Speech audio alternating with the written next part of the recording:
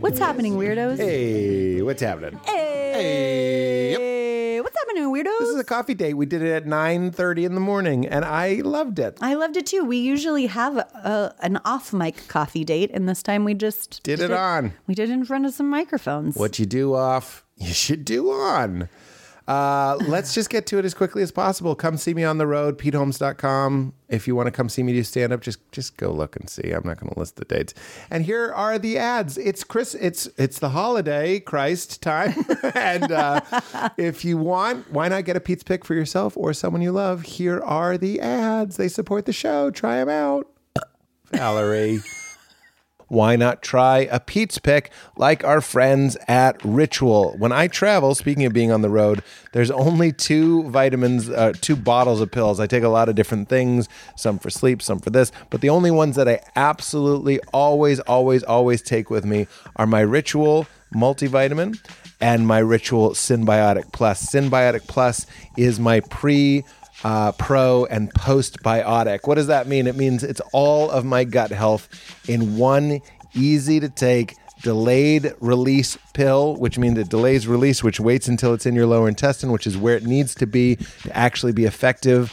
Probiotic, which means gut health. Your gut is basically like a second brain, and keeping it healthy is super, super important for virtually every area of your life. Not to mention my Ritual multivitamin. As a mostly vegan person, I'm deficient in a lot of vitamins that used to be in our soil, that used to be in our food, and now taking my Ritual multivitamin, when I go to the doctor, I get no notes, and I can take it on an empty stomach, which is huge because I don't know if you've ever taken something like zinc on an empty stomach, it will make you vomit. But Ritual has a delayed release and a minty taste, so it gets into your system and breaks down in the lower parts, into the lower intestine, where you can actually absorb this stuff. But putting a highlight on Synbiotic Plus, the Postbiotic contains two of the world's most studied strains, with over 350 publications of human clinical trials. It is a 3-in-1, clinically studied, as I mentioned, prebiotic, probiotic, and postbiotic to support a balanced gut microbiome. It doesn't need to be refrigerated, which is huge. As I mentioned, I take it with me when I travel. It's a single-nested minty capsule, which means it leaves a nice minty aftertaste in your mouth, and it is designed to thrive, as I mentioned, delayed release, so it will break down in your colon, not the stomach, which is the ideal place for your probiotics to survive and grow. So show your body some love, show your gut some support, and show your support of this podcast. Synbiotic Plus and Ritual are here to celebrate, not hide your insides. There's no more shame in your gut game. To try making something new easier, Ritual is offering weirdos 10% off their first 3 months when you shop online at ritual.com/weird, or if you prefer to shop in person, Ritual is now available at Whole Foods Market. But why not use the promo code and show that these ads are working? That's how we keep the lights on. Go to ritual.com/weird, do your body a favor, and show your support of this show. Speaking of products that I love and have changed my life, Living Libations. You guys have heard us talk about Living Libations for many years. Our whole household is a Living Libations family. What does that mean? It's skin care, it's hair care, it's oral care. Everything that you put on or in your body for beauty reasons, for health reasons, to look good, to feel good, Living Libations has got you covered. Years ago, I realized I was being very careful about what I ate and what I put inside, but I wasn't being very careful about what I put on my body when it comes to things like moisturizers or shaving creams or even dental care. A lot of these things are filled with chemicals and are linked to toxicity levels and disease, stuff that is just never intended for human beings. So I was like, there's got to be another way to do this. There's got to be skincare, for example, where I can read the ingredients and actually pronounce and even recognize them, because I want my food to be stuff that I recognize and I want my skincare to be the same. Enter Living Libations. I now use their zinc-based sunscreen. It's called Love the Sun. We use that for Leela every morning when we're getting her ready for preschool. Obviously, you want to put good things on your kids' skin. Their Love the Sun is the only one that I found that is actually natural, meaning there's a lot of them that you see online that say they're natural, but they're absolutely not. They're still filled with chemicals. They're just a little bit clever about it. But the Living Libations sun protection is actually zinc-based and real and natural. I use their ginger exfoliating scrub, which I always say is not only natural and has ingredients I recognize, but is the most badass exfoliant I've ever used in my life.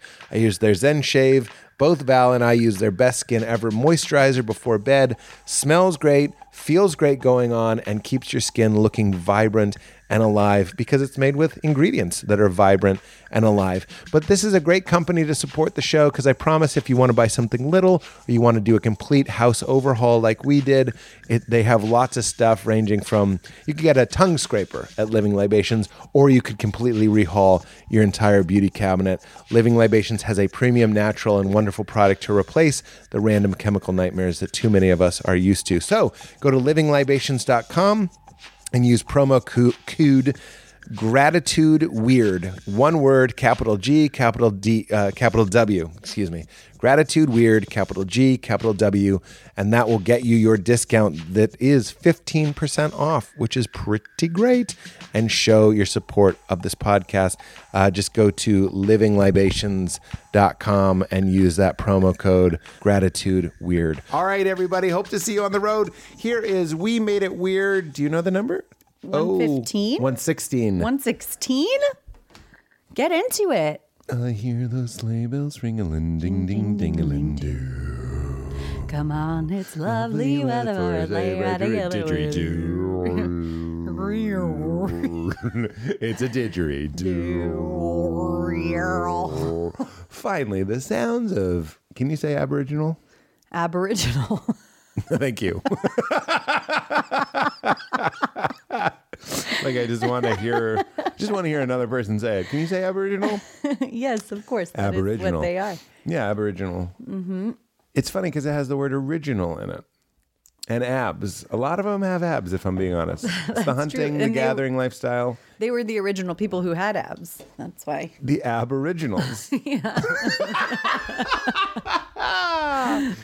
Okay, so here's happy holidays. Happy holidays. Happy holidays. I'm not done. And the merry bells keep ringing. Happy holidays to you. Real quick.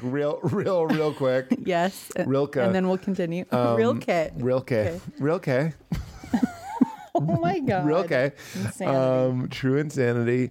That is a Christmas song. Right. Happy holidays. Yeah. What I'm saying is, as soon as sleigh bells, cling, cling, you can be saying happy holidays, but nobody I know it's hack to say Kwanzaa or Hanukkah solo. It's so hack to say Hanukkah solo. Chewbacca. Oh my God. Chewbacca celebrates Hanukkah solo. Okay, we're having fun. What I'm saying is those are other this time of the year holidays. Yes. Noting that we are too Anglo. I don't know what Anglo-Saxon means. But I think it's safe to say we are that. If it means white, then yes. Well, waspy adds white Anglo-Saxon Protestant. So we are wasps. Yes. Get your wasp repellent, guys, which is world music. I don't know what's wasp repellent. I don't know. I think that's a really good guess. It's a good guess right off the dome. Spicy foods. Get your wasp repellent, very spicy foods. I'm not talking Taco Bell fire sauce because that was just like vinegar delight. Yeah. Okay, so what I'm saying, finish the riff. Finish the riff. Someone yelled. Finish the riff. Finish the riff is nobody at a Hanukkah party is throwing on the Happy Holidays song. Right. Even though it's technically. That's what I'm saying. Isn't this a missed, as pigs call it, slopportunity? Oh my God. Happy holidays. Happy holidays. And also a breakfast song. Can I say, one, I've never had hollandaise sauce. What? I've never had eggs Benedict. What? I know you don't like eggs that way. Eggs. Loved it. I know. I say eggs and legs, okay? It's cute. I love it. It's a real Pam and Jim Mome. It cuts to me in the confessional. Pam says eggs, and I think it's egg-cillent. And the show's canceled. Boo. Like it goes off at that joke. And it just says too much. And then goes Too much. Yeah. Too much. Too much. Too much. The AI that is watching our TV for us. But eggs Benedict. Don't you change. I'm trying to every day. Eggs Benedict Is one of my favorite breakfast foods of all time. And you can get it with scrambled eggs. And then you get to have the joy of hollandaise, which is one of the best flavors in the world. What is the flavor? I think I know. It's hard to savory. Yeah, but it's hard to describe because you probably think it's like a bland cream sauce, and it's not bland at all. Vinegary. It's a little bit, maybe it has that. It's like, this is the word that I use to describe any flavor that I don't know how to describe. It's a little umami. That's very, very funny. I bet it is. Yeah. I don't know. Umami. I don't know. Yeah. Is that mushrooms? Mushrooms are mushrooms like, can be umami. I could see hollandaise being umami. I don't know. We don't care. Meaning, I do. No, I'm just saying, risk it for a biscuit. Oh yeah, and that's also hollandaise is so good on biscuits. So you should risk it for a biscuit. Well, in Kitchen Confidential by the late Anthony Bourdain, he says one of the foods he'll never eat is hollandaise sauce. Why? Because he's like, it's so delicate that if you leave it under a heat lamp for like, I don't know, I'm not going to make up the number, but a reasonable amount of time that it might be under a heat lamp, there's a chance it'll go bad. It'll curdle. And it'll make you sick. Oh. So he also says mussels, like his list of foods he'll never eat. I don't buy it. I think he just means like, these are risky foods. Don't eat it in like a place where there's not a good amount of, not too much traffic, but not so much that it's, Yeah, he probably means like he won't Ideally. eat it at regular Red Lobster. restaurants. You can say Red Lobster. Yeah, Red Lobster. Although Red Lobster, high traffic. Maybe that's the safest place. Maybe. To have hollandaise. But he also says he'll never eat a mussel because one bad mussel. And you're like, I think, sorry guys, but you're like exorcist barfing. It's yeah, like people serious. say a bad oyster and a bad... I don't like bad oyster. I just realized... What? You know how some people don't like moist and don't like panties, these certain trigger words. Forgive me to everybody, but I wanted to bring you into the boat that I'm in because bad oyster. Not just oyster, it's bad oyster. Yeah, because I like oysters. Okay. First of all, oyster kind of is like moist. Oh, yeah. A moist oyster. Second of all, I feel like I guess oyster is just moister. Moister, yeah. It's moister than a land sea fish. It's moister than the lobster. Oh my God. We wanted to do, you know how they had Go-Gurt? Yeah. We wrote a sketch, me, Oren, and Matt, called Goisters, and it's a tube like Go-Gurt. Oh but it's my filled with God. oysters. I know. I can't believe you like that, but you don't even like the phrase bad oyster. I'd like to, well, that's J.J. Abrams' production company, Bad Oyster. It's a bad robot riff. Yeah. Yeah, no, it's a bad robot. I actually, let's put it this way. Oysters and all that sort of stuff are so nasty that I don't want to poke the bear.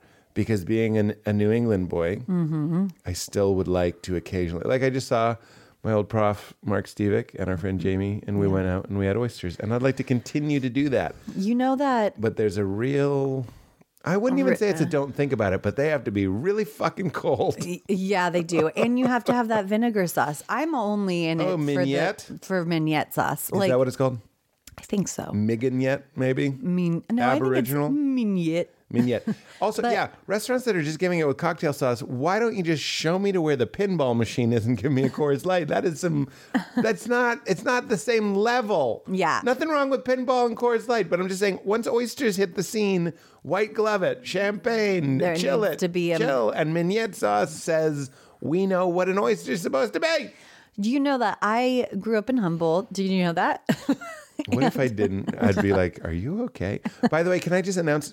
Just put the tiniest pin in this. I just want to announce that one, this is the other thing I was going to say. You grew up in Humboldt. Don't lose it. I mean, now it's like, it's not worth it. Like, Okay, if we're but not on an oyster train right We're now. going to stay on the oyster train. Okay. I just want to say, I've been very stressed this week, and I'm very happy to be talking with you. Yes. And you're wearing your tomato red sweater, and you're just glowing like Christmas itself, Christmas herself. And two, I just want to announce that I saved my first sip of coffee for the podcast. So I have my wee espresso cup, and I'm going to sip it and tell me the rest of the oyster thing. Okay. But I just want to be like, like, I'm taking it serious. Best Pete is first sip of coffee, Pete. So I'm saying, here Should he is. we have a moment of silence? Yes. You got the slurp and the swallow. Was it gross? No, it was nice. But slurp and swallow would be a great name for an oyster bar. The slurp and swallow. It's confusing. Every third person walking in clearly thought it was like a brothel. A sex Hi. Oh. And yeah, I'll stay for an oyster. That's Guess most of our next best business. thing. Yeah. Okay. You're so from Humboldt County. And we, Weed. there's weed. We had the Oyster Fest every year because it's on a bay and it's like oysters aplenty. Yeah, I didn't know that. I thought we went out to sea to get oysters. Well, maybe we do, but it's also on the sea. Oh, don't think that was me subtly and passive aggressively No, correcting you. I didn't. really don't know where we get oysters. Yeah, I don't. Same with clams. Same with mussels. I've seen people shucking for something. So we had Oyster Fest every year, and I loved it in my early 20s because it was just the time that like the whole town came together in the town center, and there Held were hands like around the Christmas tree. each one of the and fa-boo, glory, ba-boo, baby. Welcome Christmas. And each of the restaurants would like make their own oysters. So it would be like the sushi place would do one with like soy sauce and Shooters. Tobacco. Yeah. Yeah. And then like the French place would have their own whatever version.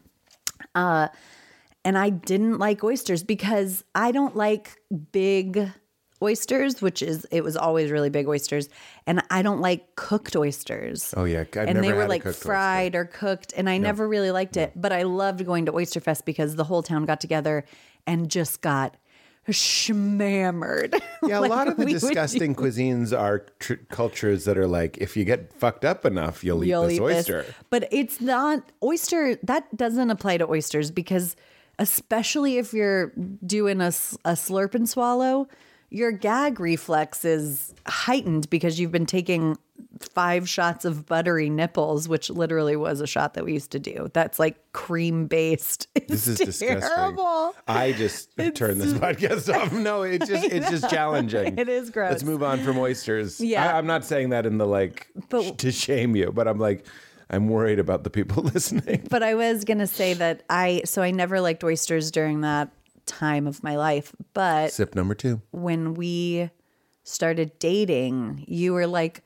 whining and dining me a little bit. And I was like 69. a poor... Okay, no, all right. I don't think we did that in their early days. I don't think we do it now. It's not really on the menu. Keep going. Back on oysters. Brett Goldstein did it at Largo last time, and he's like, I don't like 69 and a bit about it. And I was like, why do I like it? If I were, and I do. I mean, we don't do it. This is so funny. This is ridiculous. Also, we sometimes Yes, have. I just want to say I feel comfortable ordering it. But I don't. I'm actually really surprised. I did think that you didn't like it for the same reason, because I don't really like it for the same reason that Brett said. Oh too. no, I don't I'm like. going to tell you why I like it. Why? It's a privacy booth. It's a BJ. Yeah. And no one's looking, and you're just kind of like alone. So that's what bothers you about BJ's is that you feel like it's a performance? No, but if there is, and there always is with me and sex, just a little bit of an awareness of like, this is the big show. We've been saying big show a lot lately. We're doing it. I don't feel this way with you. Completely true. But like, if you wanted a moment alone, have a 69. Okay, Okay. If I'm listening to this podcast, I'm losing it. It's like, you know, when you're in a relationship and you take a shower just for alone time, or a 69, like you're not talking, you're not looking at each other. But isn't that true if it's happening with just one or the other? You're like kind of focused on your work. You're not like, it's not the like eye contact. I'm not, and this sounds like I hate eye contact and intimacy, but like, I don't know. I think you're like, well, she's busy down there. She's got her own project. Really, I just take it as a moment to like think. I'm like, finally, a little privacy. See, to me, it's like the last time I could think because I have two things happening. I have to focus on two different things at once. Yeah, but it doesn't matter. Let's move on. You usually say too dirty, but I'm going to say this is too dirty for me. It is 9:20 a.m. I know. Who knows when people are listening to this, though? They could be listening to it at 11:30 p.m., which is sex hour. To my point, you could be listening to it while 69 because no one knows you have earbuds in. That's a great summation of my point. Funny. This is very telling. You're like, I need a moment where you don't look at me. Don't look at me. Don't look at me. Don't look at me. Yeah, but maybe I am being defensive when we're doing it. I like being seen and seeing. I'm saying this is maybe more of a single thing. I don't know. Yeah. I'm thinking of older relationships where you didn't have boundaries. So you're like, let's get a 69 because I need a breather. Well, that's probably it. Well, and there is no shame in liking it for whatever reason you like it for. Yeah. But yeah, I don't.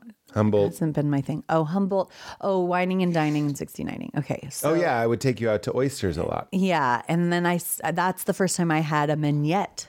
And I was like, well, this is just vinegar, which is what I always want to be eating. Yeah, you've ended friendships over people that don't.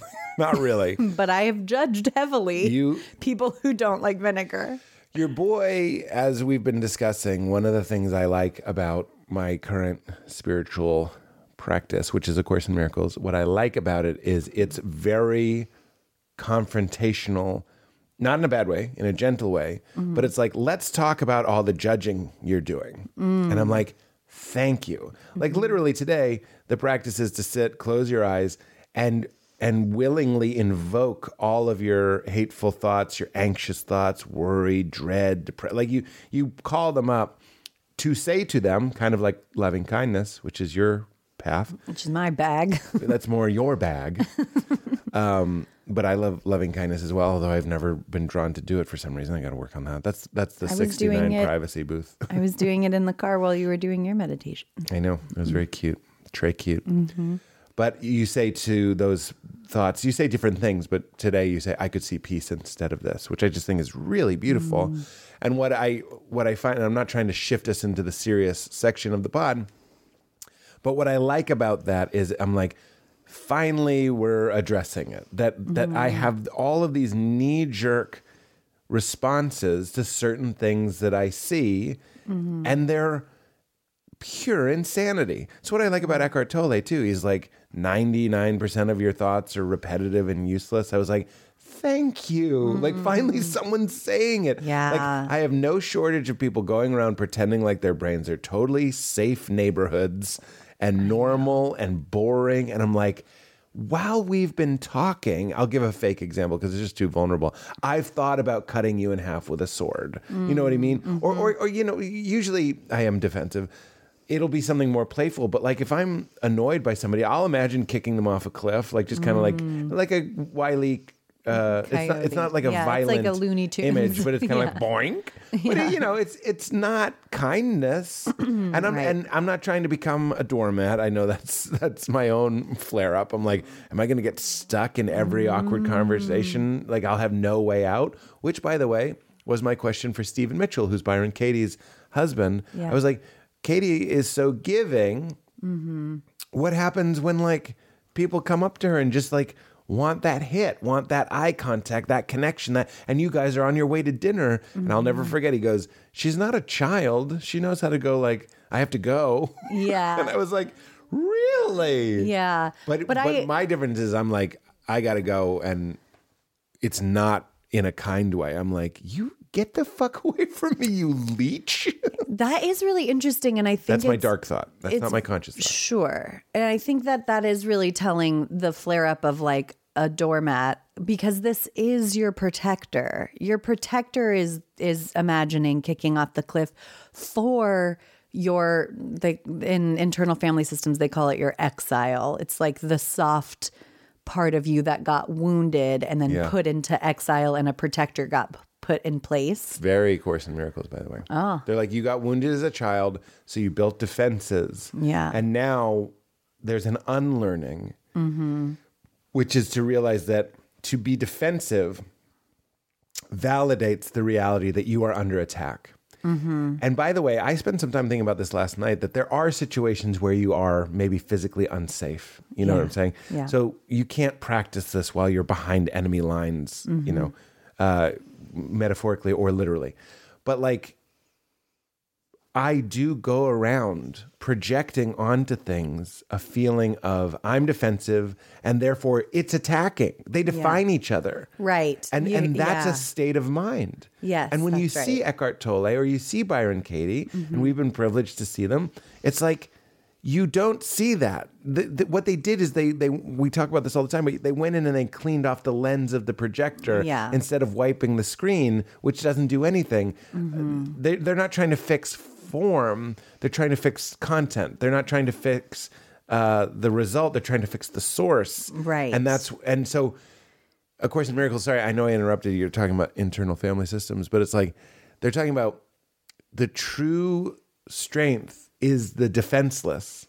And we kind of have language for this. Jesus being a lamb and gentle as I know he was crucified. It's not like the ego hates this. The ego hates everything I'm saying right now. But the true safe person is the person that goes, I have nothing to defend against, because they know who they are.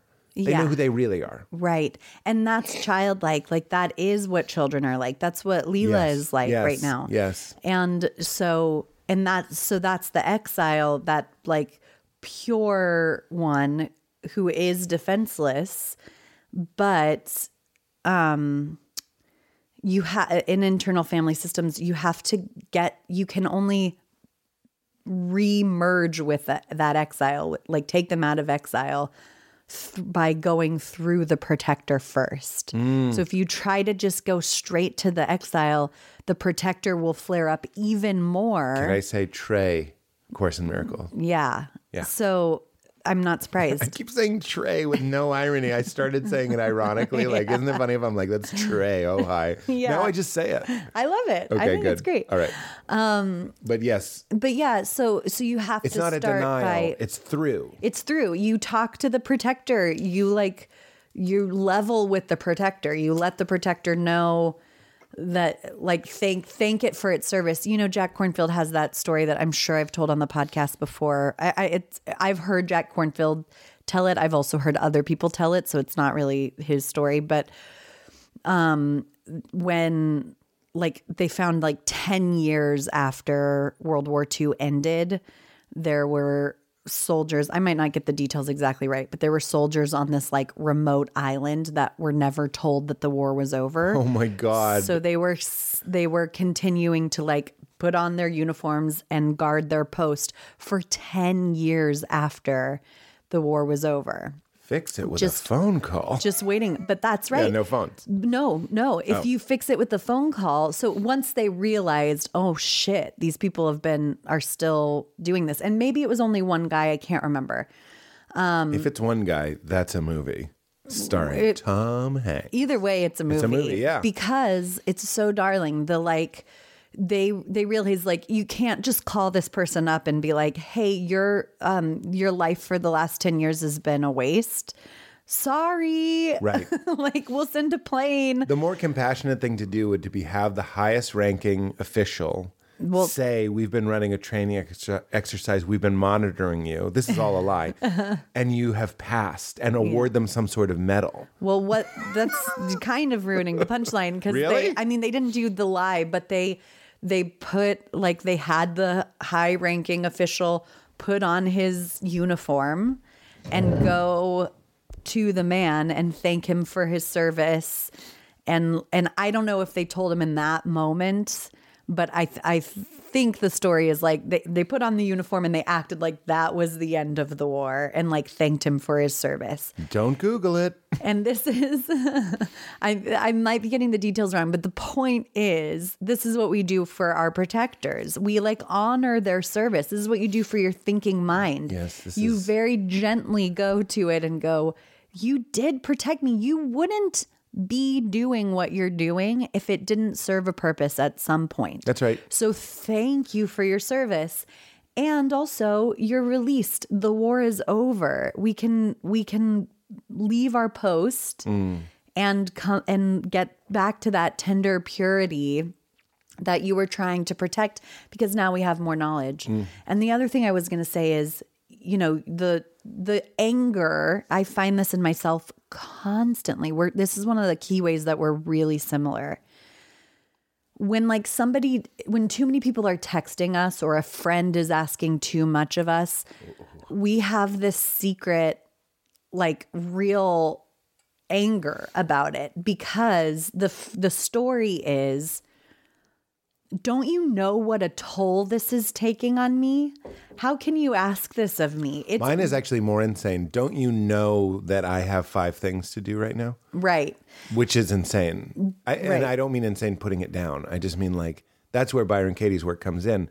They should know that I'm busy. Is that true? That's right. And you're like, no, I'm often not busy. Right. I'm often happy for a text. Exactly. I got a text from a guy yesterday. It was like, you coffee tomorrow? And I was like, I'm under 5 deadlines right now, which I do happen to be. And I was like, you should fucking know that. And it's like, that's the craziness. By the way, I don't mean to be disrespectful with this language. I just mean that's the illogicality of the ego. Right. That's like, you're hurting me and you're hurting me deliberately. You should know that better. And you should know better. So that is, the anger actually comes from, like, the anger of that protector voice comes from an inability on our part to set good boundaries.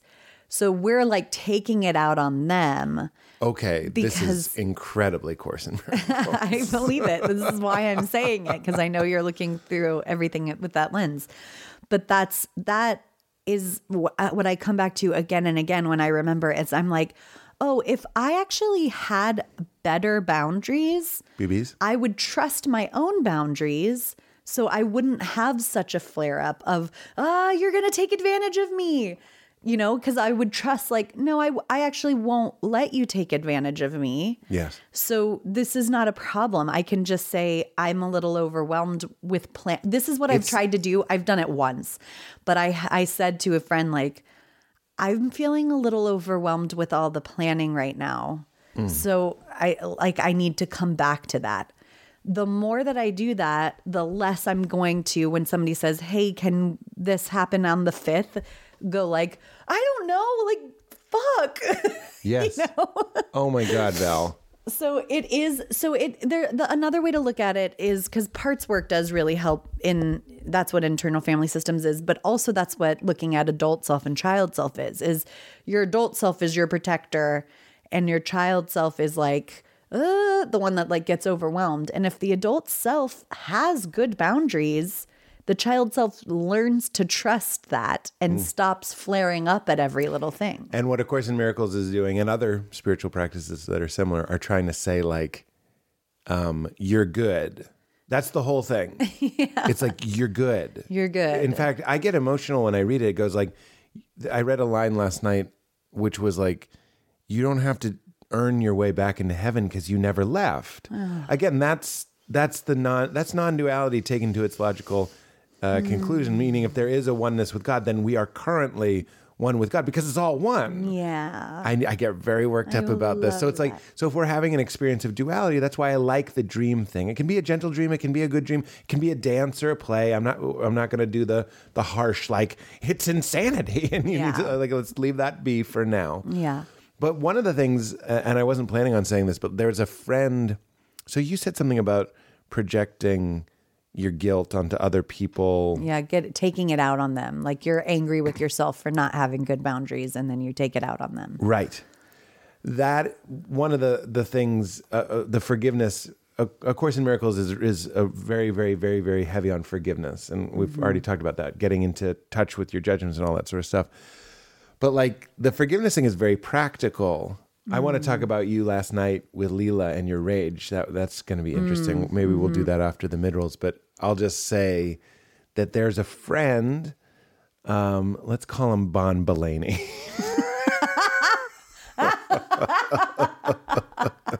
And I love Bon, and I consider myself on good terms with Bon. Whenever we see Bon, it's always very nice. But Bon's life is very I don't know. It's changed. It's different. He's incredibly huge, famous, busy, all that stuff, and I get it. But I do find myself if we text, and this often Bon will reply, and then he'll reply with a question. I just reply a bit. I send him a bit, being like, remember this bit? Just kind of to be like a ping. Yeah. Hey, buddy, I don't want you to think that I'm like giving up on this relationship even though we don't see each other. Yeah. I'm saying, hey, remember this bit? Just for a laugh. He'll reply, and this has happened many times, some other yes hand to the bit, and then like, how are you? And then I'll reply, and I told him about our life and how it's changed, and then how are you? And then like often that's the end of it. It's like a ghost. And I don't even want to say ghosting because it's not a total ghost, but it's like, yeah, I was happy with just like, let's just nibble the corner of a cracker. And by the way, this isn't shots fired. This is just talking about a situation where you are tempted to go like, hey, and maybe have your feelings hurt.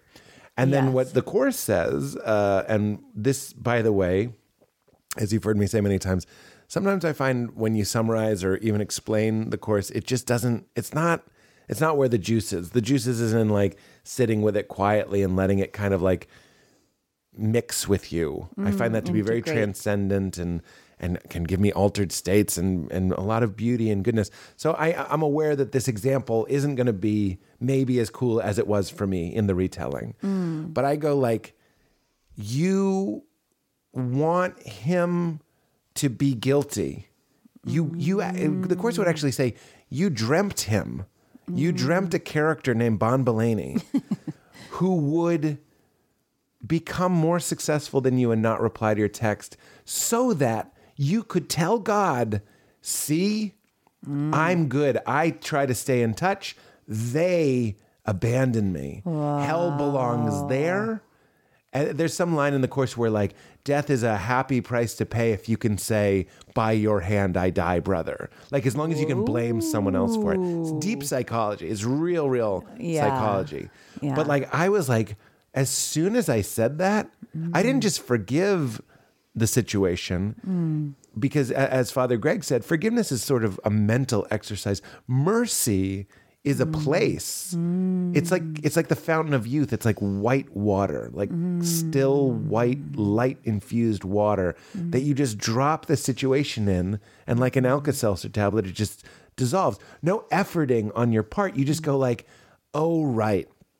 And this is where it gets a little chunky funky. I feel guilty that I separated from God. I think I did something naughty in coming here. And I can't handle that guilt. So not only do I feel the guilt, I'm going to project it into a dream, which is people are going to know. What a slip up. Katie, edit that out. Edit that out. But is Bon Belaney, meaning Bon Belaney didn't do anything. In fact, I'm playing a game with myself, and I find great relief in that. Yeah. I'm saying my judgment and my guilt and my shame and my fear are so big. A lot of the time, I need something extreme that goes like, you're dreaming, Bon Belaney. Yeah. You want him. In fact, you could even take the metaphysics out and just talk psychologically. You're texting him so he won't. You know he won't. Yeah. This has happened 10 times. That's like existential kinky. That's existential kinky. Yeah. But I get more juice out of the feeling that not only do I, Existential Kink would say, I'm looking at the book over your shoulder. It's a great book, Existential Kink. Check it out. Not only Existential Kink would say, I like sort of like tonguing a wound on my gums. Like I like that sort of bad, like pain, like pleasurable pain. But I like that the Course is like, actually, you think God is mad at you. And one of the ways, and that is facts. Like I've just gotten in touch with, I'm like, pretty sure, I'm not saying all of me. Yeah. It hasn't all been a lie. I believe God is yes. God is everything. It's abundant love, perfect love, all that stuff. But there is a part of me that's still sort of like, but I'm a bad little boy and he can't wait to slash me up. Yeah. And so I go, but that's too much to bear. So I'm going to say, look, God, it's actually Bon Belaney, and he doesn't reply to texts. Yeah. He's the evil. I'm good. I'm the victim. That's what Ken Wapnick says. The whole Course, the whole point of the ego is, I exist. I'm special. I'm different. I'm separate, and it's not my fault. Wow. So you start by blaming your parents, and he's like, that's perfect. Then you blame everybody and everything. Traffic, delayed flights, bad food, cold coffee. Everything is just getting the feeling of guilt off of you and going, see, it's them. It's them, it's them, it's them, it's them. And I'm not saying that's for everybody, but when old Holmesy reads that, I'm like, that feels right to me. Yeah. Wow. Well, it is so funny. Just one little note, because I want to make a bigger, better point. But A BBB. that we were just talking about, that you used that example with dear old Bon, because we were just talking about how texts can overwhelm us. And so it's so easy in that moment for me to see how Oh my God. he is doing actually the kind thing where he's like, I want to check in with you. Like I want you to know that I care about how you're doing. But if you ask me how I'm doing, when people say, how are you? I'm like, I don't even know how to begin to text this. Fine. Most of the time I'm going through funk. I don't know like how honest in the do you typing be? my reply, I felt panic, pure bliss, peace, and dread. Yeah. In just writing that's the pretty hit. good. Like, Yeah. So it makes perfect sense that is happening. As soon as you say that, I'm like, we just went, That's what I'm saying. We swung from the branch of like, I can't handle people texting me, do you want to get coffee tomorrow? Yeah. And that I'm the victim of them. And then in the next example, I'm stealing your point. This is your You're point. switching, and you're still I'm with you. I'm but the like, victim of people when they text me, and I'm the victim of when I text people and they don't reply to my liking. Yeah. This is the whole thing. This is Eckhart Tolle. This is Rupert Spira. This is A Course in Miracles. This is Ram Dass. It's like the first step, and this is what we were saying. It's through. It's not going like, cut it out. I just smacked my own hand. Stop it. Yeah. It's not stop it. Yeah. Just catch it.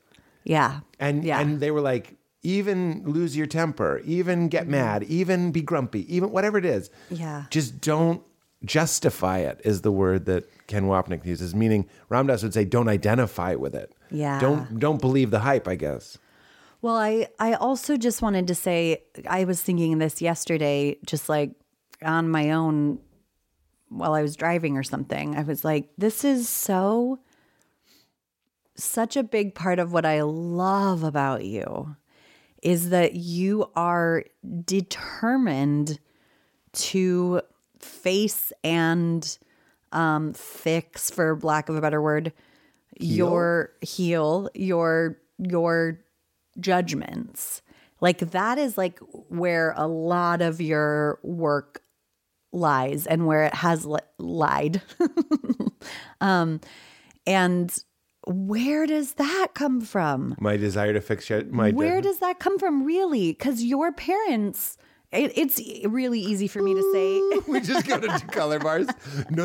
I'm just kidding. Yeah. And I know we've this is- talked about this a lot. And I know this is sort of the ego, that's not your fault, but just like, that's not even my intention, is to let you off the hook.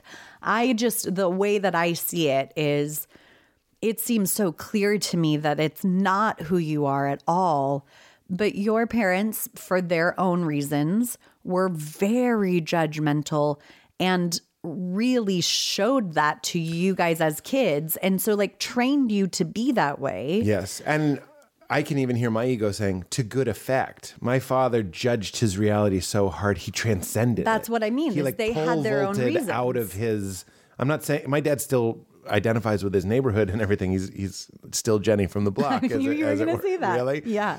But like he did like, it's like how I sort of feel about my college. It's like a lot of the people that went to my college like work for my college or like stay in that circle. It's hard to kind of break out of it once you're in that stream. Yeah. And my dad is like a lot of movies and stuff where it's like, you don't leave Framingham. And my dad's like, I'm going to leave Framingham even though I don't know anyone that's done this. Yeah. We're not from Framingham, but yeah. Yeah. But he did it with the harsh sword of scalding hot judgment. And then my mother was like, I'm a Lithuanian immigrant. People are literally throwing cabbages at me. And I'm going to judge this so hard that I'm going to... Then I'm not the one being out judged. Of it. Yeah. Yeah. Yeah, no, they had their reasons. It's totally understandable. But they definitely, it was like you were going to a boot camp for how to become judgmental. And then you also used that to become a comedian. Like that plays a big role in stand-up. It's just constantly the dark underbelly. Yeah. Having opinions about, I remember that being a sensation, and now I'm a little bit more merged with you in this way. But like when we first started dating and you were taking me to Oysters, I remember being like, whoa, he has a very strong opinion about literally everything. Yes. And that was just so not my nature, where I'm just like, I don't know, some things I feel totally neutral about. Yeah. But that's comedian training. Yeah. It's like, you can't, when someone says, how are you, you launch into 50 this things. Whole thing, yeah. Do you want Splenda? And you launch into your thing about Splenda. Yeah. You have to. You have to. So it served you well too. But it must be, the only explanation I can think of is your wise knowing.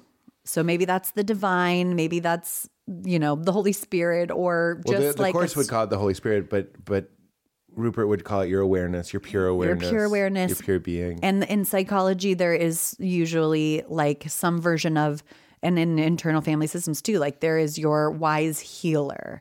So it's your pure self that sort of orchestrates the whole healing. Like, I need this in order to heal. Yeah. And you have that voice because that's the only place it could come from. You didn't really have any examples of why, like, judging not being good. Well, this is also the Course. The Course says that the Holy Spirit, which is, it's actually not quite just being, the Holy Spirit is the memory of oneness. So it is just another way of saying that pure being in you. Yeah. But it says the Holy Spirit, or that oneness, uses the ego to disarm it or to walk it back or walk it down the ladder. And I don't know where I was going, but like, fuck. It doesn't matter. Yeah. Let's do the mid-rolls and then we'll come back. And I want to talk about everything you're saying is beautiful. So there'll be no gap for us. So we'll remember what we're talking about. Okay. And then when we come back, I also want to hear about your rage moment last night. Yes.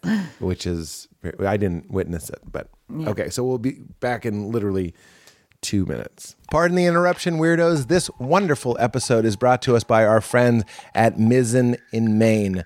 No joke. I said, I guess it's Mizzen and Maine. I like to say, Maine. Mizzen and Maine are the clothing company that I am most excited about.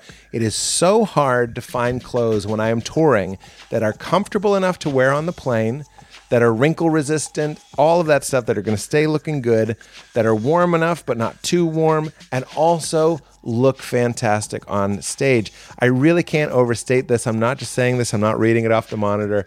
Mizzen and Maine makes the best dress shirts and some of the best pants that I've ever owned, but specifically their dress shirts fit fantastic. They have amazing cuts, and the fabrics and the patterns and the style are second to none. I've completely done an overhaul. I absolutely, absolutely love them. And the best part is I can fly in the shirt because it's comfortable, and I can walk right on stage and I feel and look great. So the old dress shirts, the rigid ones, the bad ones, they all went to Goodwill. I used to dread wearing a dress shirt to do a show or to be on camera, but not anymore.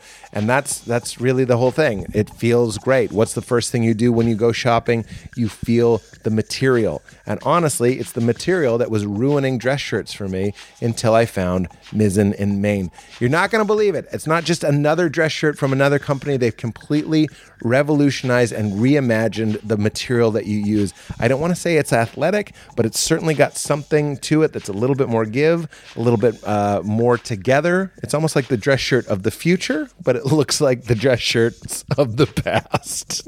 It doesn't look like them from the past, but it's as good as the ones from the past, but it blends in a little bit of a huge improvement on the material. Because we've all been there. You put on a dress shirt and it makes you wish you were wearing anything else, and that's why you've got to check out Mizzen and Maine, the inventors of the performance. That's what I mean by futuristic. The performance fabric dress shirt, because there's nothing worse than being uncomfortable, and Mizzen and Maine doesn't think you need to be that way. That's why they made the most lightweight, breathable, and moisture-wicking dress shirt on earth. That's what makes it perfect for me for travel, perfect for being on camera, and perfect for being on stage. Because if I'm going to sweat, I want to stay comfortable. Their high-performance dress shirts are warm in the winter and cool in the summer. Think of your clothing as a secret weapon for any occasion. That's what their clothing is. I'm confident if you give Mizzen and Maine a try, you will never go back to conventional men's clothing again. I certainly know that is true for me. Firsthand, they are actually the best dress shirts I've ever owned, and I've felt fabric like this never before in my life. Possibly the best part, they are machine washable. That means no more expensive trips to the dry cleaners. Plus, for cold weather, they've got amazing flannels, pants, sweaters, and jackets made from the same Mizzen and Maine material that they've become famous for. So even if you aren't a dress shirt guy, they've got clothing you need to feel to believe. So, no joke, guys. This is the best fabric, best new shirts that I've encountered. I'm so glad to be working with these guys. And if you give them a try, I promise you're making a big mistake if you don't wear Mizzen and Maine. I have a bunch of Mizzen and Maine shirts. They've become my go-to dress shirt, and I think you're absolutely going to love it. Now I'm just talking from the heart. I'm talking from the heart. So if you want the best cold weather clothing this holiday season, check out Mizzen and Maine right now. If you go to Mizzen and Maine and use promo code WEIRD, you'll receive $25 off any regular price order of $130 or more. That's $25 off when you go to MIZZENANDMAIN, Mizzen, MIZZEN, and A-N-D, Maine, MAIN.com, and use promo code WEIRD. Do your wardrobe a favor and show your support of this podcast. Also, this show is sponsored by BetterHelp.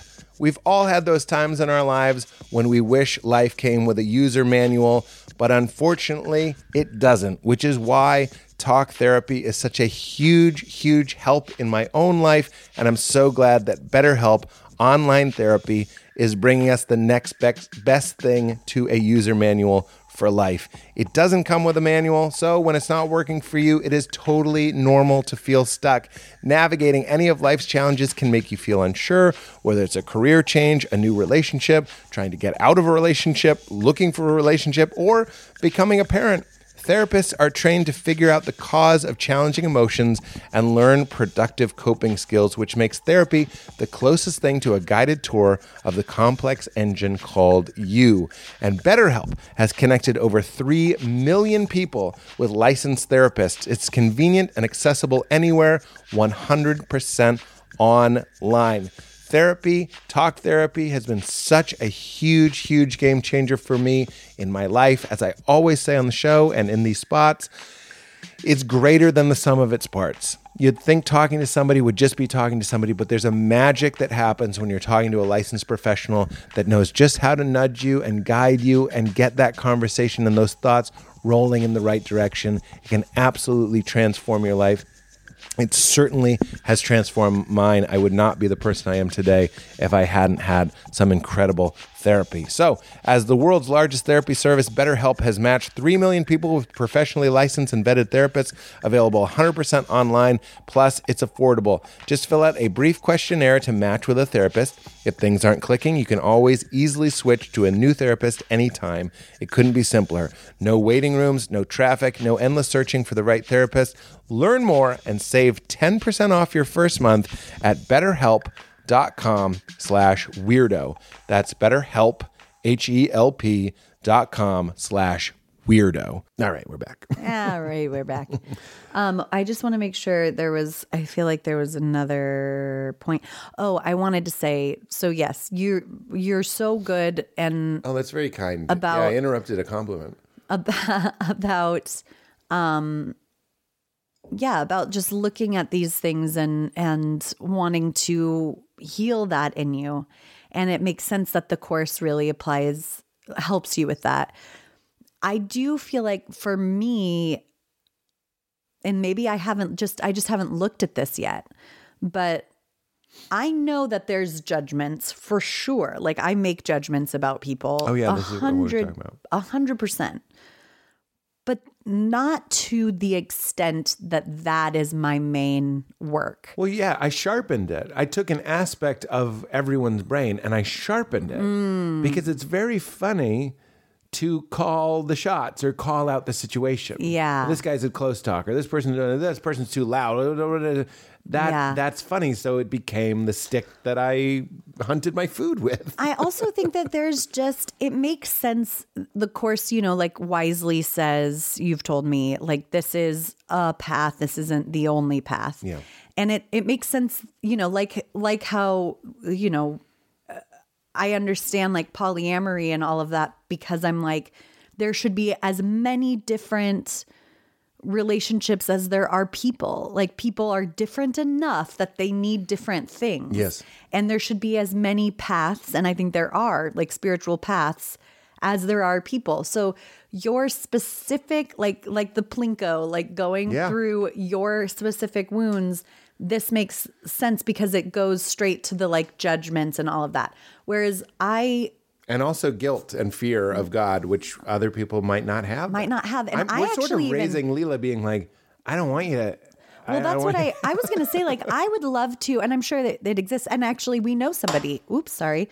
Cynthia Morgan, our wonderful hypnotherapist, is very into A Course in Miracles. And I know she wasn't raised religious. No. But I do think, I would imagine it draws a lot of people who were, because that idea of, and I know that it's not the course. The course doesn't say that God is spiteful, but that you believe that God is spiteful. And people who were raised religious probably are like, yes, I do. And it might secretly come from do. there. Yeah. Yeah, because remember I was home in Boston and we didn't even talk about this. We didn't talk about this? So I did my show at the Wilbur and I told my parents not to come and my dad came. I thought we did talk about it. Yeah. All right. Well, I actually don't want to wallow in that victimhood because it really makes me feel... I honestly don't remember if we did or not. I have a vague memory. I remember we didn't talk about it right away. But it's a short story. I told him not to come, and it felt really hard to do my stand-up. It was... He did come. He came. Yeah. I was actually about to go on stage, and one of the backstage people had their hand, like a Secret Service agent, their hand in their ear, and they went, "Your dad's here?" Mm-hmm. So it wasn't just that he came. He came and he didn't have a ticket, which causes a kerfuffle, which means I'm going to be told, and they're like, "Do you want your dad to come in?" And I'm like, I immediately, because I had no time, I was about to go on stage, tried to turn it into like, that's sweet. And there is something that's sweet about it. Yeah. I do sort of wish he hadn't told me. And I also sort of wish he hadn't come because I told him not to come. He was violating your boundary. But then once he did come, I leaned into like, there's a sweetness there. And but also... No, I don't. Even now, child Pete doesn't feel safe being like, I didn't want him to come. Yeah, I know. I mean? Well, when I talked to you, I was like, this is a really interesting, because when I talked to you right after and you were like, it's not a big deal. It's kind of sweet. And I was like, yeah, that was denial. I'm really upset, and I think you might be too. No, I was very upset. And the voice of that upset was like, there's not room in this theater for me to do what I'm doing and my feelings about you. Yeah. It doesn't even, and the feeling that I had was, I know this is an exaggeration, but when you're dealing with feelings about parents, meaning what it was in the moment wasn't this. I'm just saying my interpretation, my lens was I felt like a gazelle and there was one lion in the crowd. Yeah. And I was just supposed to relax. Yeah, totally. And then I have bits about making fun of my dad. And nothing harsh, but there's one line where I say, I'm terrified of my dad. I jokingly say, I go, give me the fucking phone. I go, I didn't say that. I'm terrified of my dad. Just like a little throwaway. And then the next day, we were having breakfast, my mom and my dad and I, we were really just sitting around drinking coffee. And my dad said, are you really afraid of me, Peter?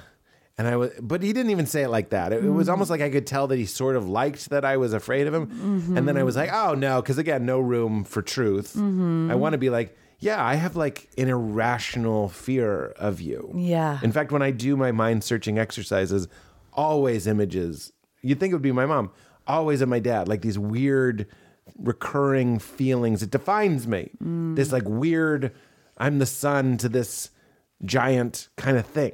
Yeah. So I go, no, even though the answer is yes. And then he's quiet. And this is one of those moments where it's like so transparent what he's thinking. Yeah. And it's almost like, not embarrassing, but yeah. it's a little embarrassing. He's vulnerable. quiet. I go, no. And he goes, are you afraid of God? And I'm like, oh, you're just drawing a conclusion. To me, I could be wrong.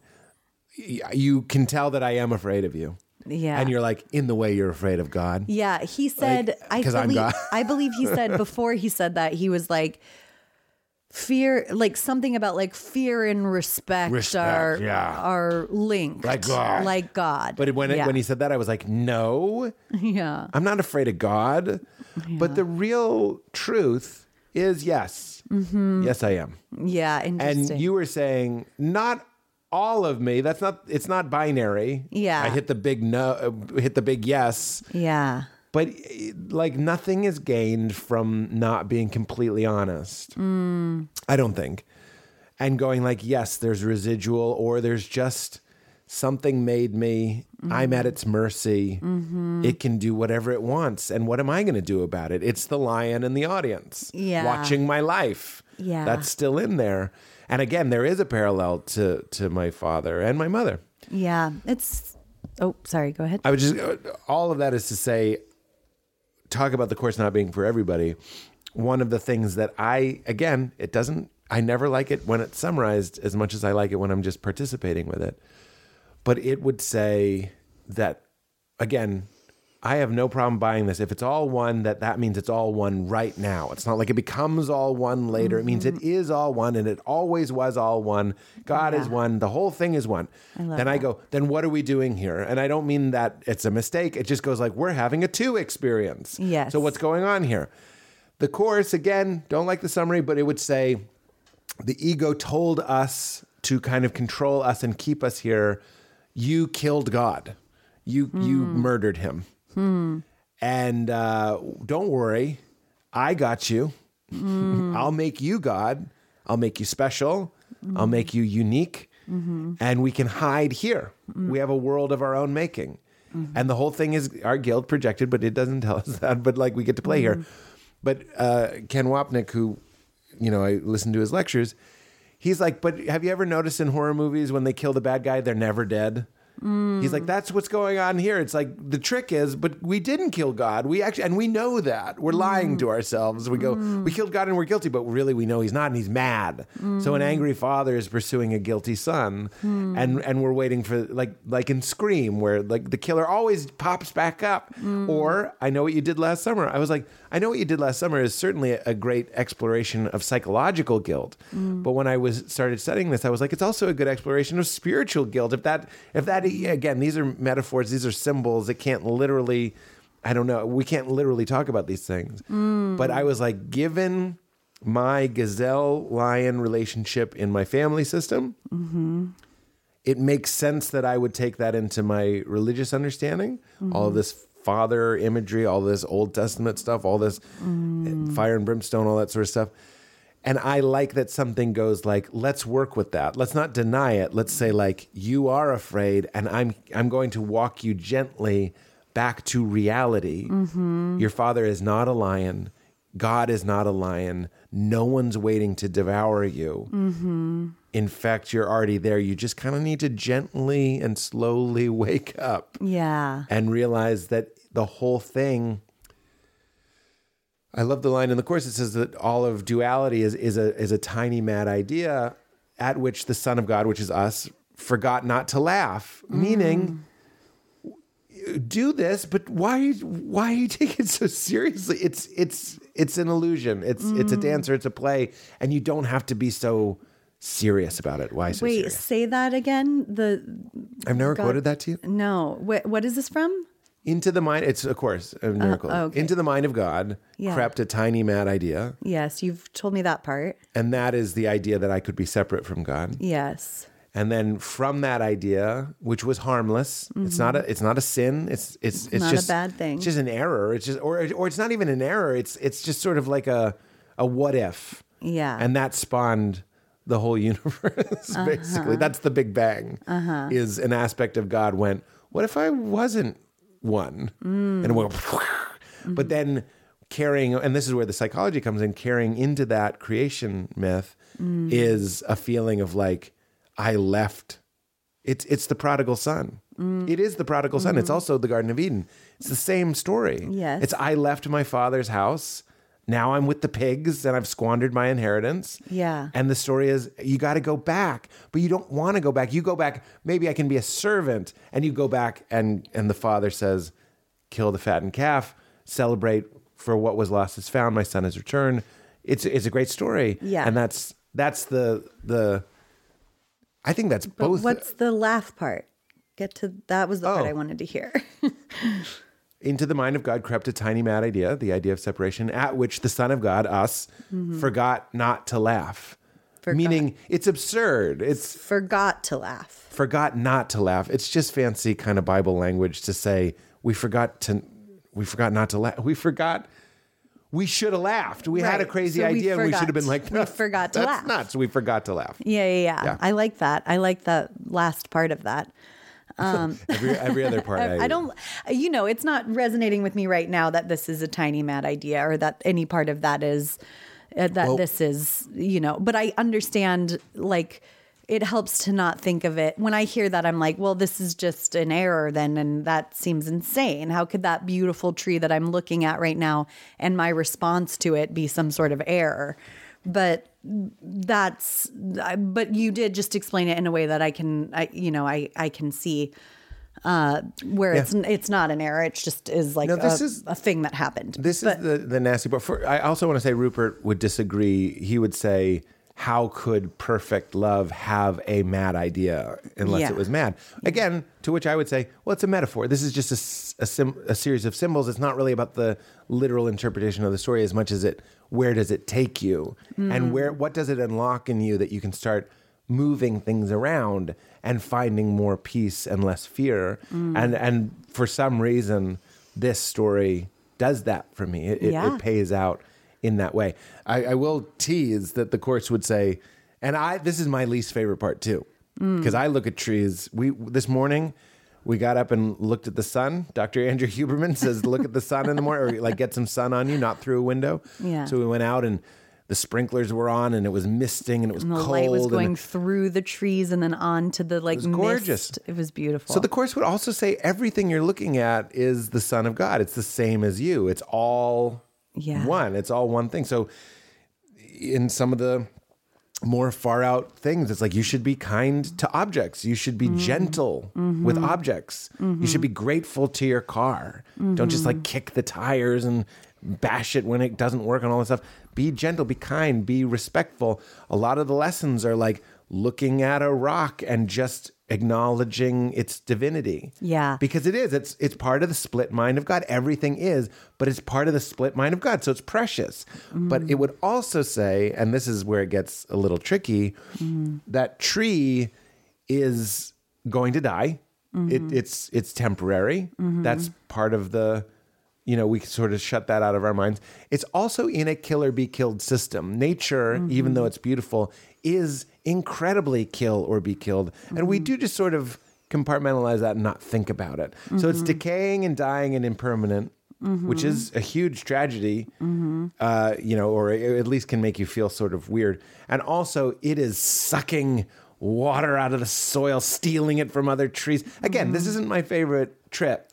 Yeah. I'm just saying it's saying, yes, it's beautiful, but also look, you don't even know. I guess to my brief cursory understanding of it, it would say, you don't even know. You think you've made a heaven out of your reality, but you don't know what heaven is. You don't know what joy is. You don't know what peace is. You're just doing the best you can and seeing it in a specific way. Yeah, that's so interesting because there is parts of that really do go with Buddhism. Like Buddhism is also like everything is. I was kind of telling you this yesterday, and I barely understand it because that's one of the things. Like for the most part, I would say my spiritual practice is Buddhism. Like that's what all my teachers are. Yeah. But the way that Buddhism uses the word mind sometimes doesn't work for me like as that word, but they would say mind is everything. It's not just the humans that have minds and the animals or even the plants. It's like everything in life is imbued with mind, and mind is this sacred, holy awareness. And there's no separation. That's the oneness between, like, it's all happening in my awareness, and it all is awareness. And it's your awareness that gives its reality. And that is what makes it sacred and holy. So that seems really similar to the Course. And of course, it's like what you said about like staring at a rock and noticing its divinity. That is mindfulness. It's being completely present with whatever you are being with. And in that becomes...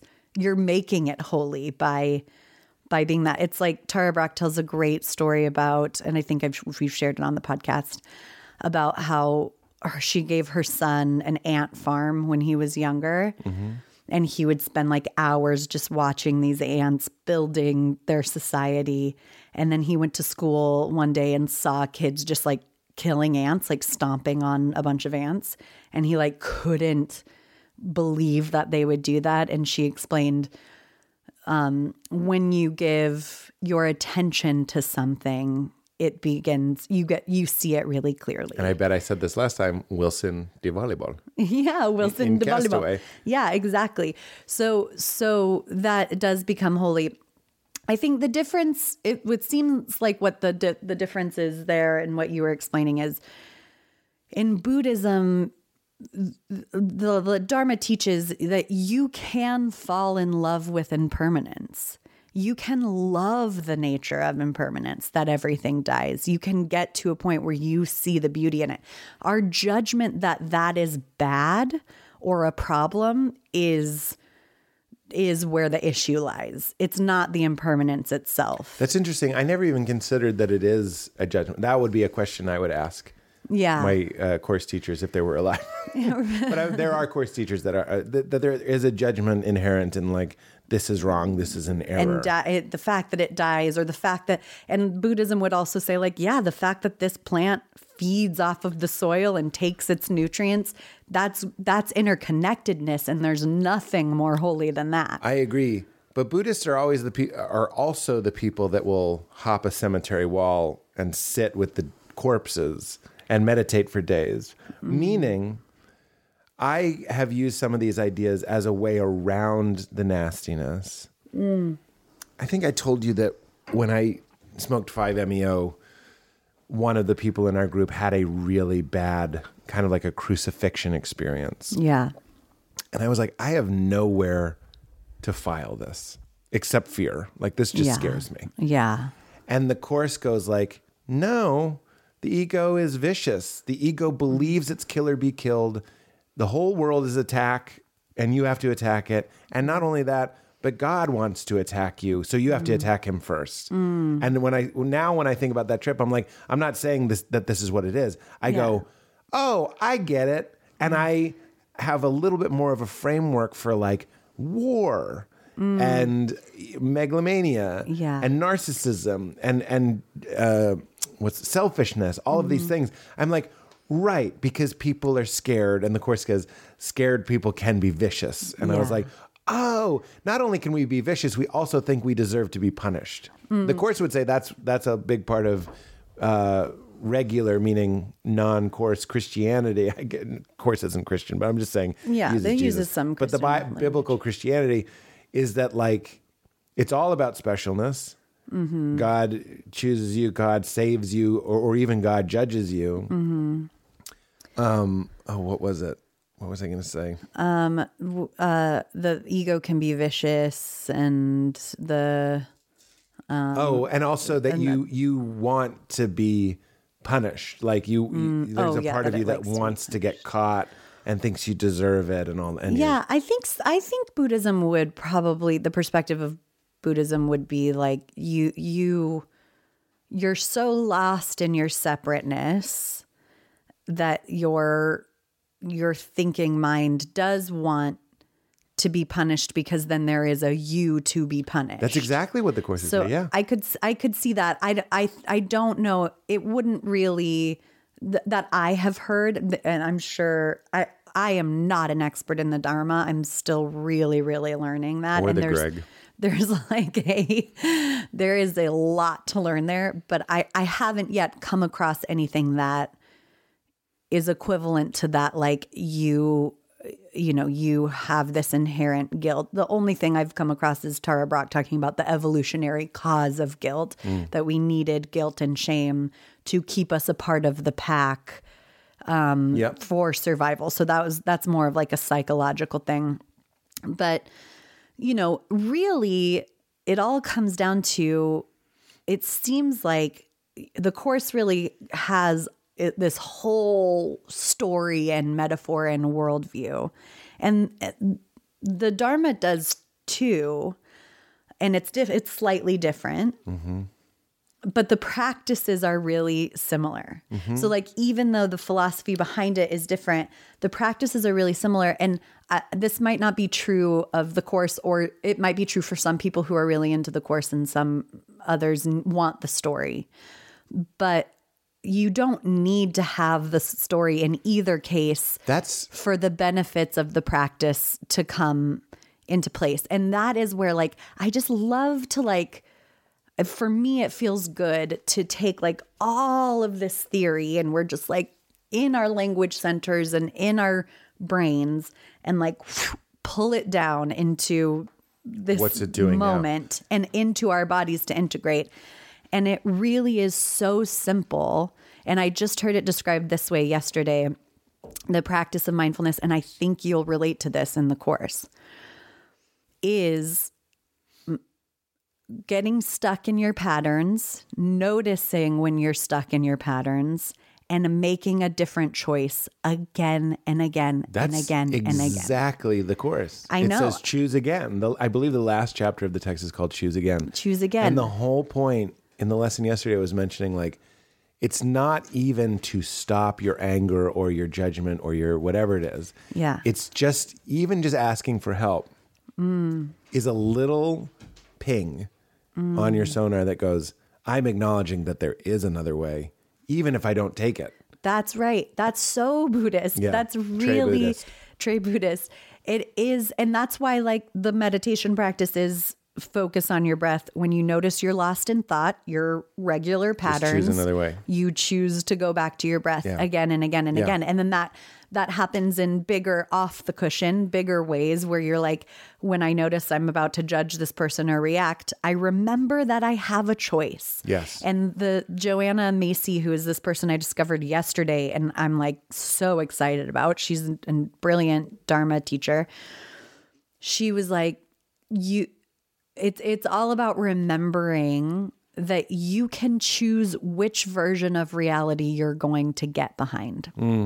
And that element of choice, I would say the two main things I forget when I'm suffering is that I have a choice, that I don't have to just succumb to whatever emotion or mind state is befalling me. That's right. That I have a choice and that I belong here, that I am part of this. This is A Course in Miracles summarized. In fact, Ken Wapnick would say the only choice, the only freedom, the only true freedom in the dream reality is your freedom to choose. He's like, that's the only mechanism that matters. He also says, just to go back to what you were saying, that Jesus in the text doesn't ask for perfect metaphysicians of the Course that can explain it and defend it and all that sort of stuff. It's just that's why I love my story about Bon Belaney and going like, oh, right. I just caught myself wanting to be a victim and wanting to have attack thoughts and wanting to justify my innocence by someone else's guilt. And that is the benefit. Yeah. And I don't know why I need like the Listerine. I say that with love, but the Listerine of spiritual practices. Yeah, but for there's nothing some wrong with reason, I just needed more shock therapy. Yeah. And I even needed I'm going to say this with love, but a weirder story. Like Buddhism to me, I don't know. I really don't know why it's never called me. I love David Nichtern. I love Jack Kornfield. I love Sharon. These are friends of ours. Yeah, of course. And I love them. Yeah. And for some reason, I just need someone to come and put a gun to my head. Like I really need a little bit more Intensity. More intensity. What's that from? It's from Lost in Translation. Oh, yeah. It's the only direction he gets during the photo shoot. More intensity. And he's like, that's all he said? It sounded like he said a lot more than that. More intensity. But like, this I love this conversation as always. I'm not trying to wrap it up. I'm just saying like,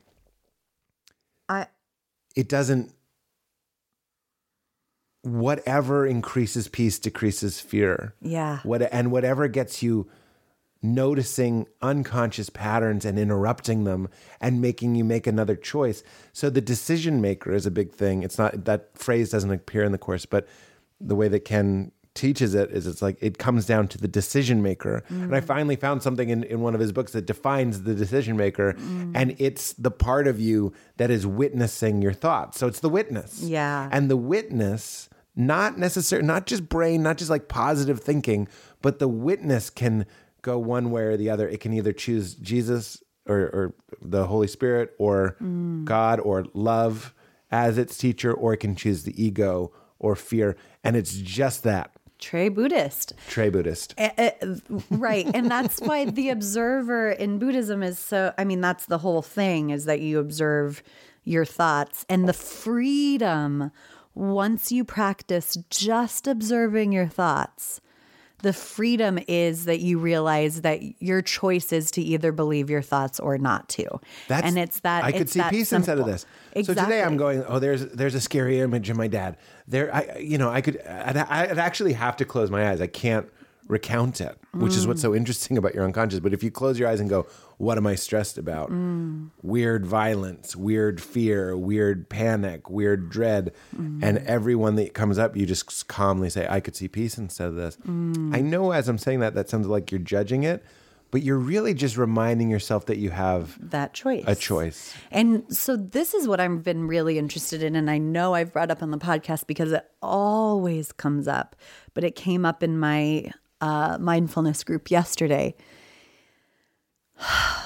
The dance and sometimes tension even between surrender and choice, and how like both are required. So there is a surrender, and that, I guess probably in the Course, that would be the forgiveness, the like surrender to this is what the reality is. And I'll put it in really practical terms. I'm feeling my heart is kind of closed, and I know how I usually feel at Christmas and how I want to feel at Christmas.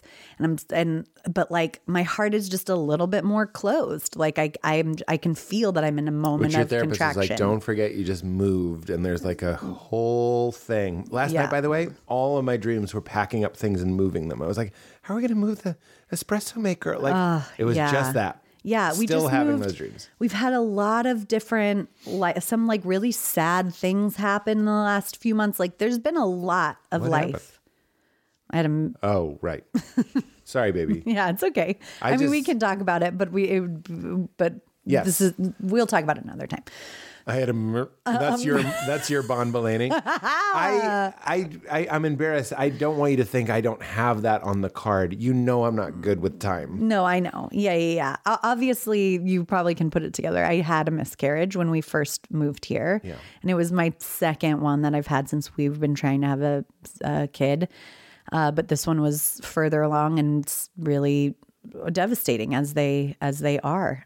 So there's been, and we'll talk more about that later, but there has been a lot of life in the last 4 months.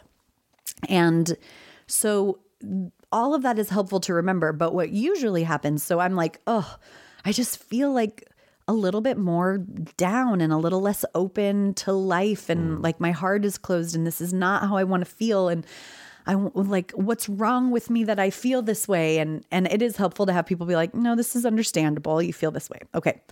But I feel this way. So what am I going to do? The first step is to surrender to like, okay, I feel this way. Instead of resisting and spinning out of control about how I wish I felt different and what I'm missing Christmas and all these stories that aren't very helpful. Can I just surrender to the fact that I feel this way? This is how I feel. Yeah. And allow it. So And that's that was your the like experience last night. yeah. So it's like, where do I feel this in my body and can I be with it? And I've been doing that for the last several weeks, it feels like. But then really today, it's like I can feel it recreating every morning where I wake up, I feel, when you're sleepy, you haven't yet had time to evaluate how you feel. And that's actually kind of peaceful for people like us who are always evaluating how we feel. Yeah. And it's like you're fresh in the morning. And then I feel that I pick up my bags of like, oh, right, I'm in this phase where I'm feeling kind of low and I'm not feeling how I usually want to feel. And my heart feels closed and I'm looking at the beautiful view and I'm just not feeling it as much as I usually feel it. And like I'm picking up all the briefcases of the day.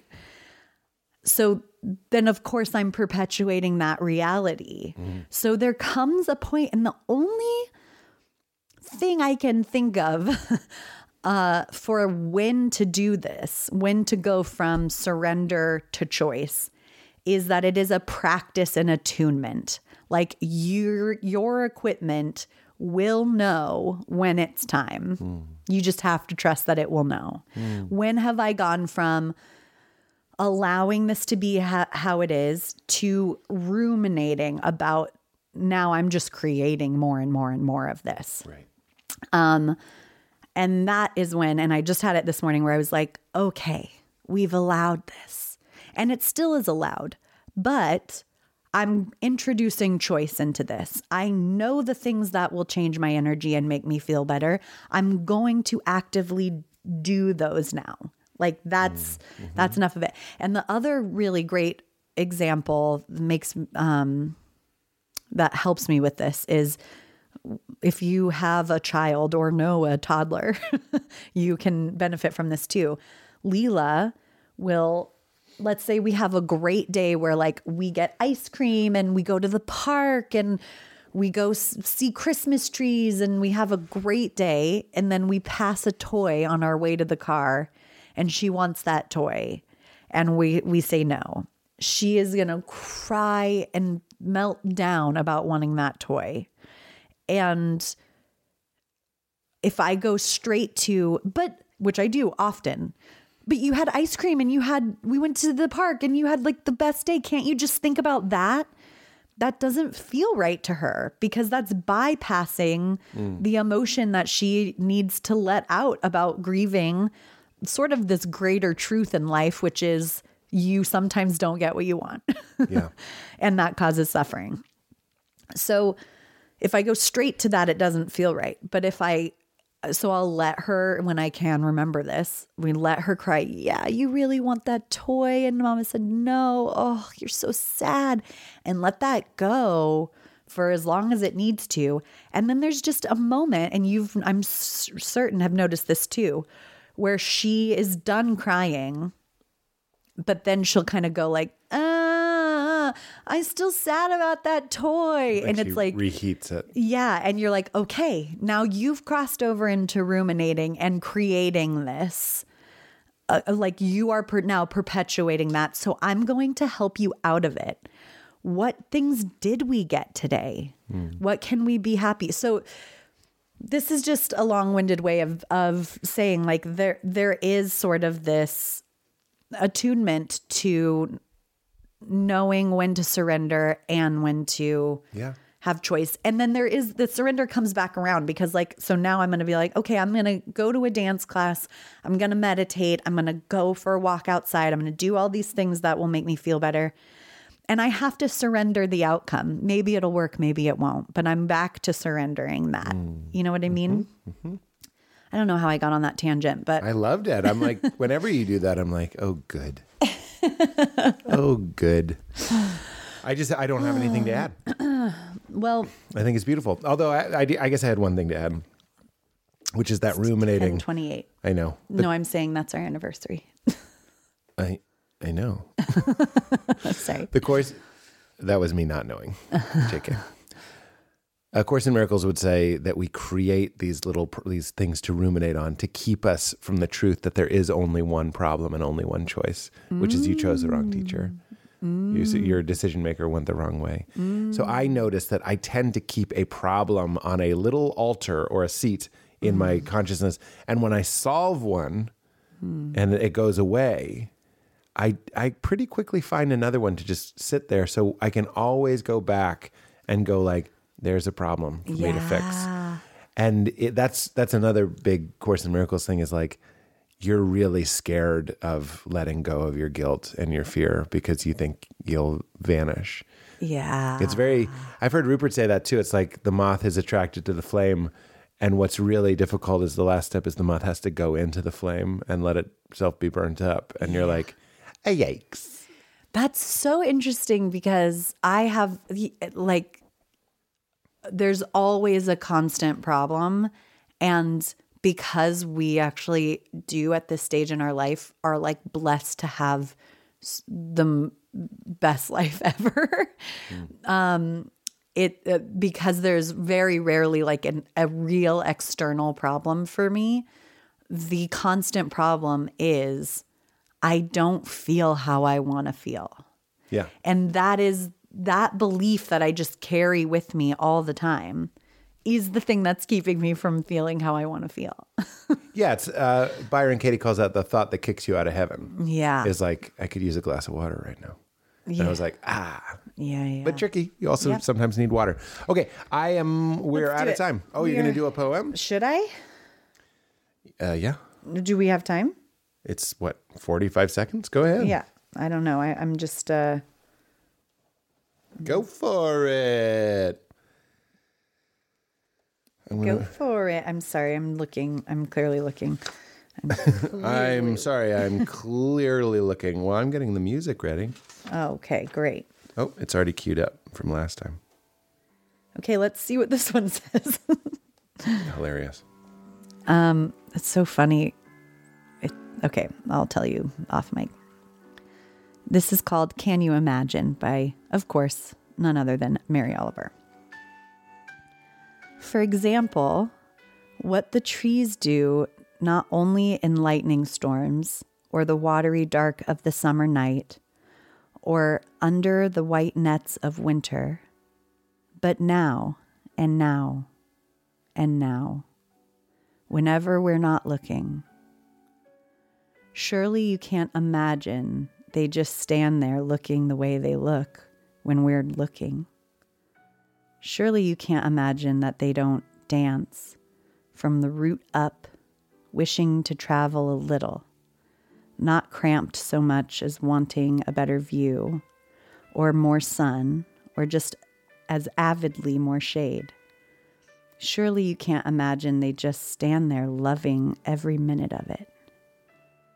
The birds or the emptiness, the dark rings of the years slowly and without a sound thickening, and nothing different unless the wind, and then only in its own mood, comes to visit. Surely you can't imagine patience and happiness like that. God, Wow, good one, Mary. she's so good at writing. Hilarious. Thank you, Val. As always, I feel so much better after our little coffee date. Me too. Would you? All right, babies. Keep it crispy.